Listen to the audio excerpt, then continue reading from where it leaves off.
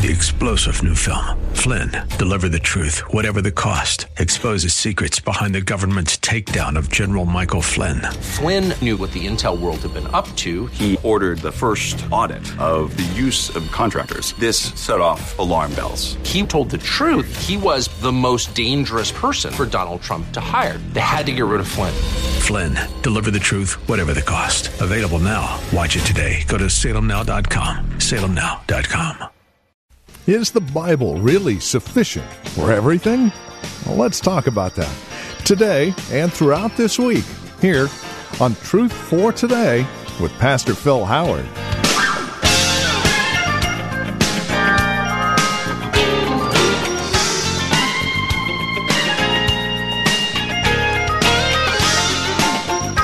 From Valley Bible Church here in Hercules, hi there, and welcome to today's broadcast of Truth for Today.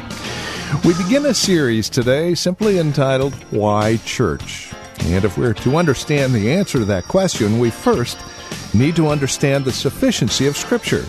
So, for the greater part of this week, we'll spend our time in 2 Peter, as well as Psalm 19, taking a look at the sufficiency of Scripture. Won't you join us? 2 Peter, chapter 1, verses 3 and 4. That's where we begin today's broadcast of Truth for Today. Here's Pastor Phil Howard. I want to give you 8 reasons today, or 8 ways the Bible is said to be sufficient. That the Bible is sufficient for our faith and practice. Now that sounds so simple to you because you're in a Bible church. But if you study the Reformation, by the time we came to 1500s and we came to Martin Luther, a teaching had evolved that still exists in Catholicism that says the Scriptures and church tradition are our authority. Okay? Scripture, church tradition. Scripture and what the Pope say or what a church council may decree. And so that you had 2 authorities going. What the church said and what the Bible said. You had this also in Judaism. When Christ was on the earth, he said, you to the Pharisees, you've added your traditions to the Word of God. And you've undone the Word of God. And he gave a heartbreaking example. He said, your mother and father come to you because they're in need, and you see them coming, and while they're on their way to you, you start saying, Corbin, Corbin, which meant it's a gift to God. Dad, I would help you, but I've dedicated my money to help God out at the temple. See, God, so I don't have to help you. Do you think they gave it to the temple? No, they made a tradition to get out of obeying. Today, I think some of the dangers we have is when we talk about modern day prophets or a modern day word. Say, wait, what am I to govern my life on? What determines what I believe and what I am to practice? And I was in circles that you would follow sometimes an evangelist because you hoped you would get a word from God. And so, where do you get a word from God? Maybe the horoscope? Whatever. So, we're looking at why God gave His word and what it's sufficient to do. And probably next week we'll look at Psalms 19 along with 2 Timothy. Will be more in the text. But today I've got a series, pardon me for you having to break in your Bible, turn everywhere. 8 things the Bible is sufficient to do for you. Number 1, it's sufficient to cleanse you. When you read John 17:17, Christ is praying in the upper room. He prays this prayer, Father, sanctify them by thy truth. Thy word is truth. Truth. Thy word is truth. Sanctify them. What does that mean? Set them apart for sacred use. And he goes on to say, as you sanctified me, Father, and Christ was sinless, but you set him apart for service. The Word of God is a means that God uses to cleanse our heart. He said in Ephesians 5, Jesus Christ cleanses his church by the washing of the Word. The Word acts like a cleanser. Now, James 1 said it's like a mirror. That when you look, and he said those who casually take the Bible, they do this stuff. They're down the road. But he said the man that's changed by the Bible, he looks at it a long time. A long time.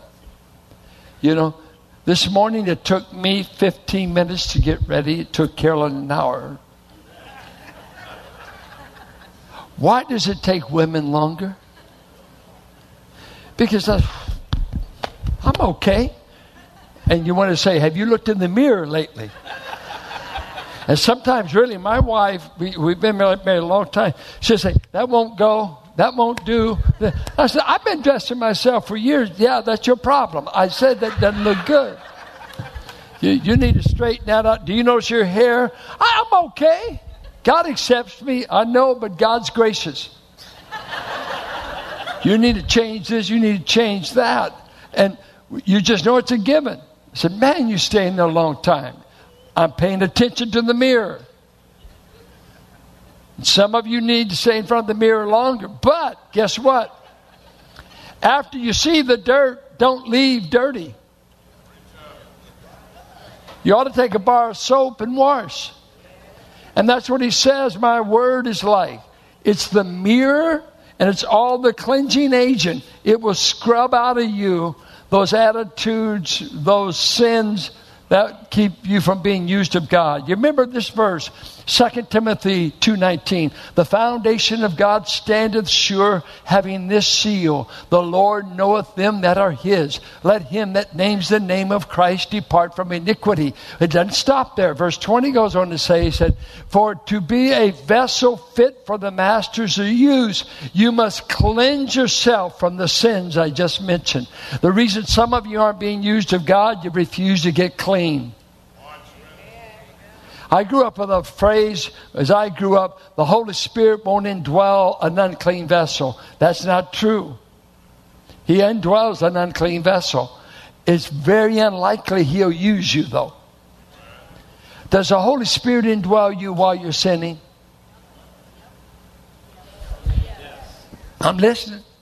Let's have a vote. How many say no? Whew, good. How many say he's still there even when I'm sinning? Is God using me while I'm sinning?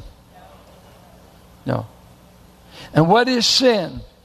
Anytime I prefer anything over what God wants me to do. Anytime I have a preferential treatment of something I want to do that God doesn't want, I've sinned. So we need the Word of God to cleanse us. According to 1 Peter, that the newborn child of God grows on the Bible. And he's grown like, he says, he's like a newborn babe who desires the sincere milk of the Word. This is 1 Peter 2. Lay aside the sin and take on this attitude of a newborn babe.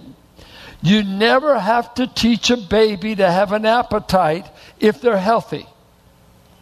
If there's sickness, that appetite will go. We know even in adults, something's wrong when you're losing your appetite.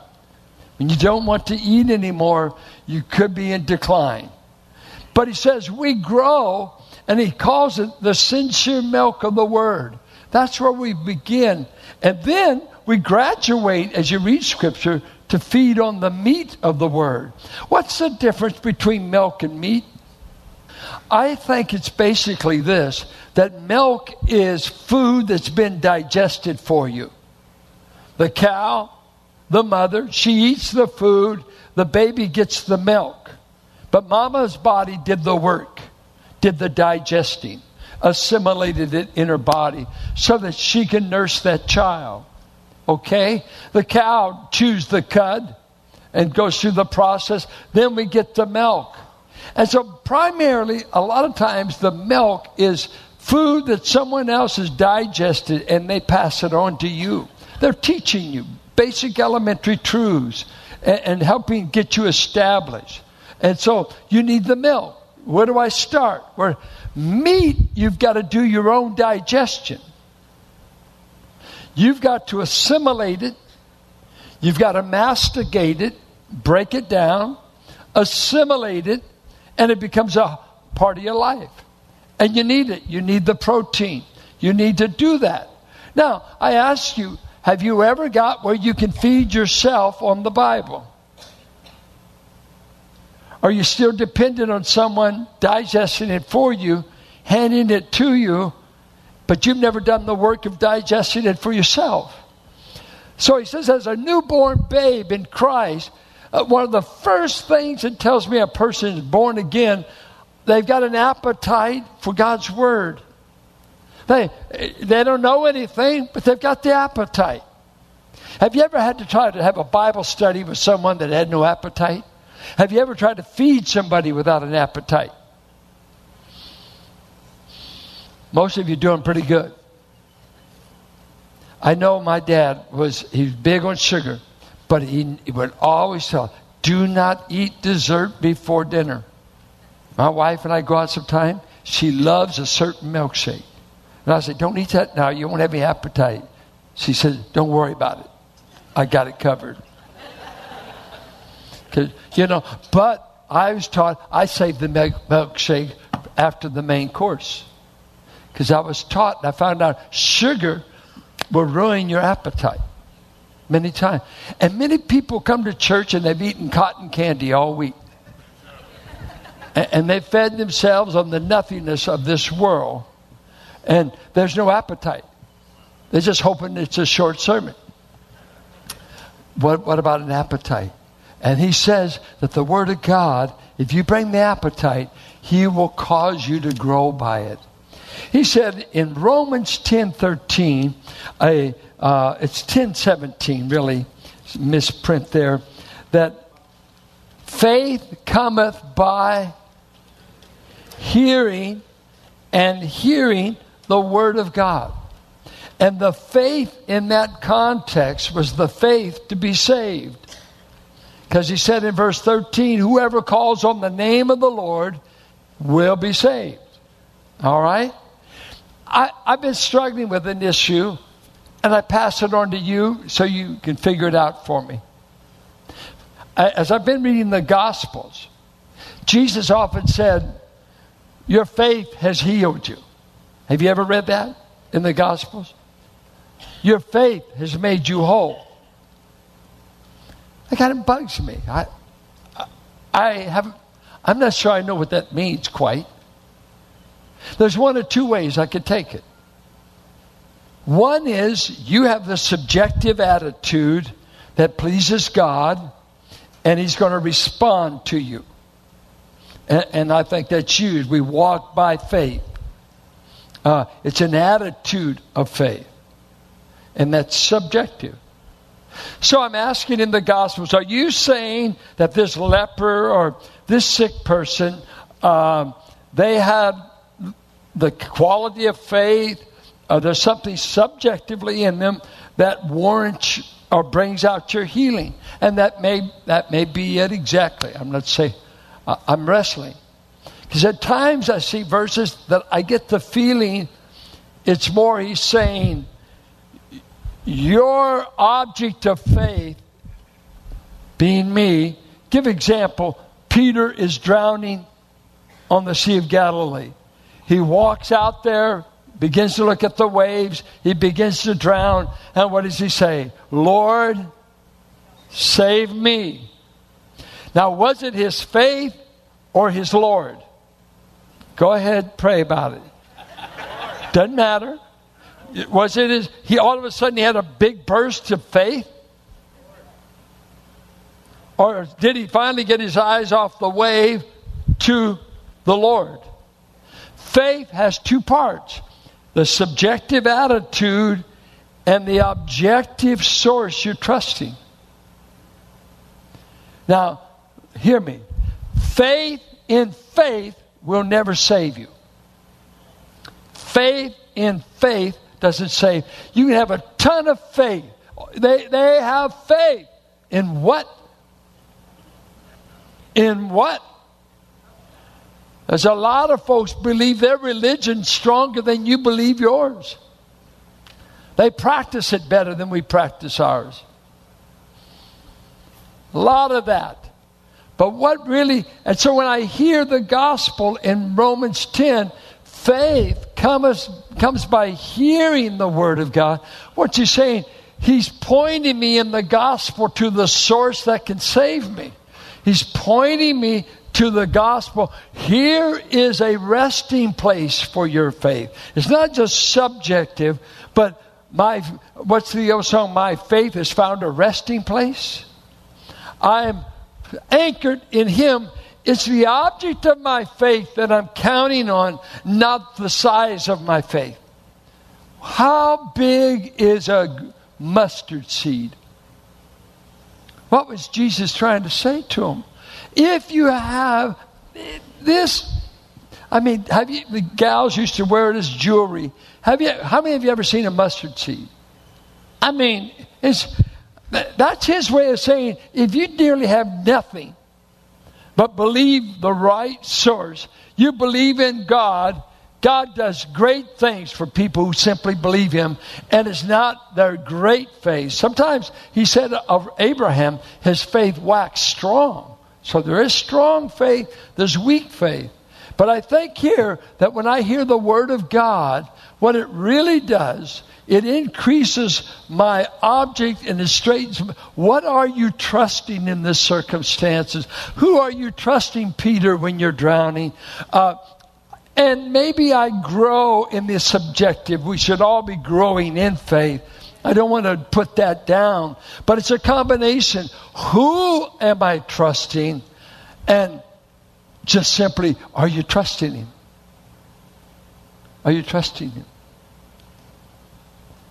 God's been singing a song to me for about 3 or 4 weeks. My father taught it to me. It's a little chorus, but He's been singing it to me for a week. God, I can't go anywhere without it coming up. Have you ever heard of songs of the Spirit? Do you ever have God sing to you? Zephaniah 3:17, He said, I'll sing over you. And this song's been going over my mind.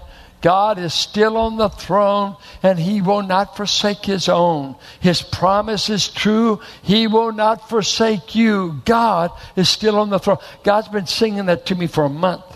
Every time I'm going somewhere, God is still on the throne, and He will not forsake His own. His promise is true. He will not forsake you.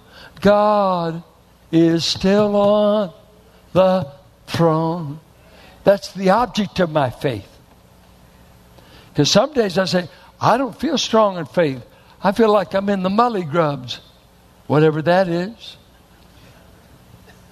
I don't feel strong in faith. I don't feel up, down, whatever. Who cares? Who's the object of your trust? That's what matters. And the Word of God keeps pointing you to the Father, keeps pointing you to God, pointing you away from yourself to your God. 1 Peter says you were born again by the seed of the Word, that God helped to regenerate you by means of His Word. Somehow, when God is bringing someone to new life in Christ, His Word has a germinating effect in their heart to bring conviction, to bring hope, to know where to look. Where can I look to be saved? Where do I turn? His Word. That's why we've got to watch in the church that we don't program it with 100 things that God won't use to change a life. Churches gather programs like a dog does fleas.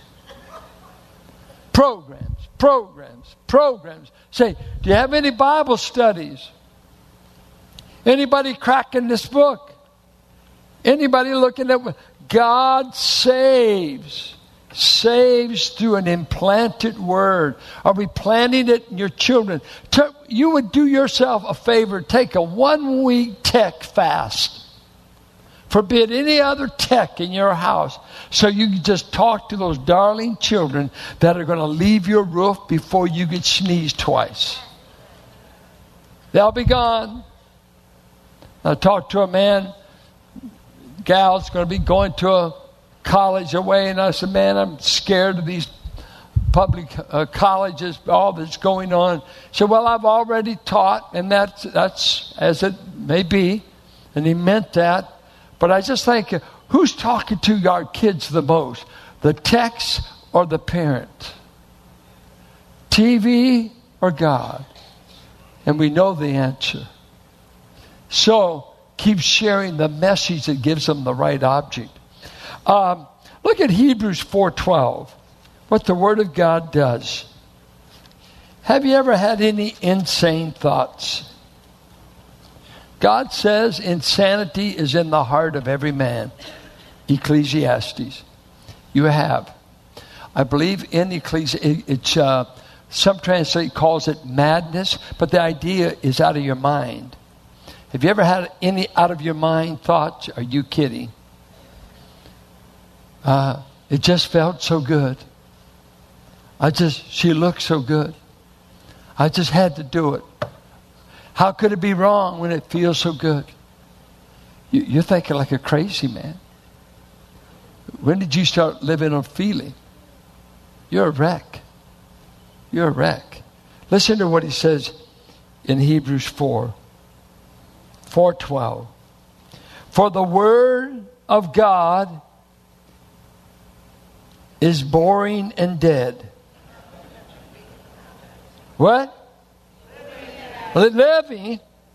So have you ever heard anybody, Lord, anoint your word? Don't pray that way. It's already anointed. You're the problem. This book's already anointed.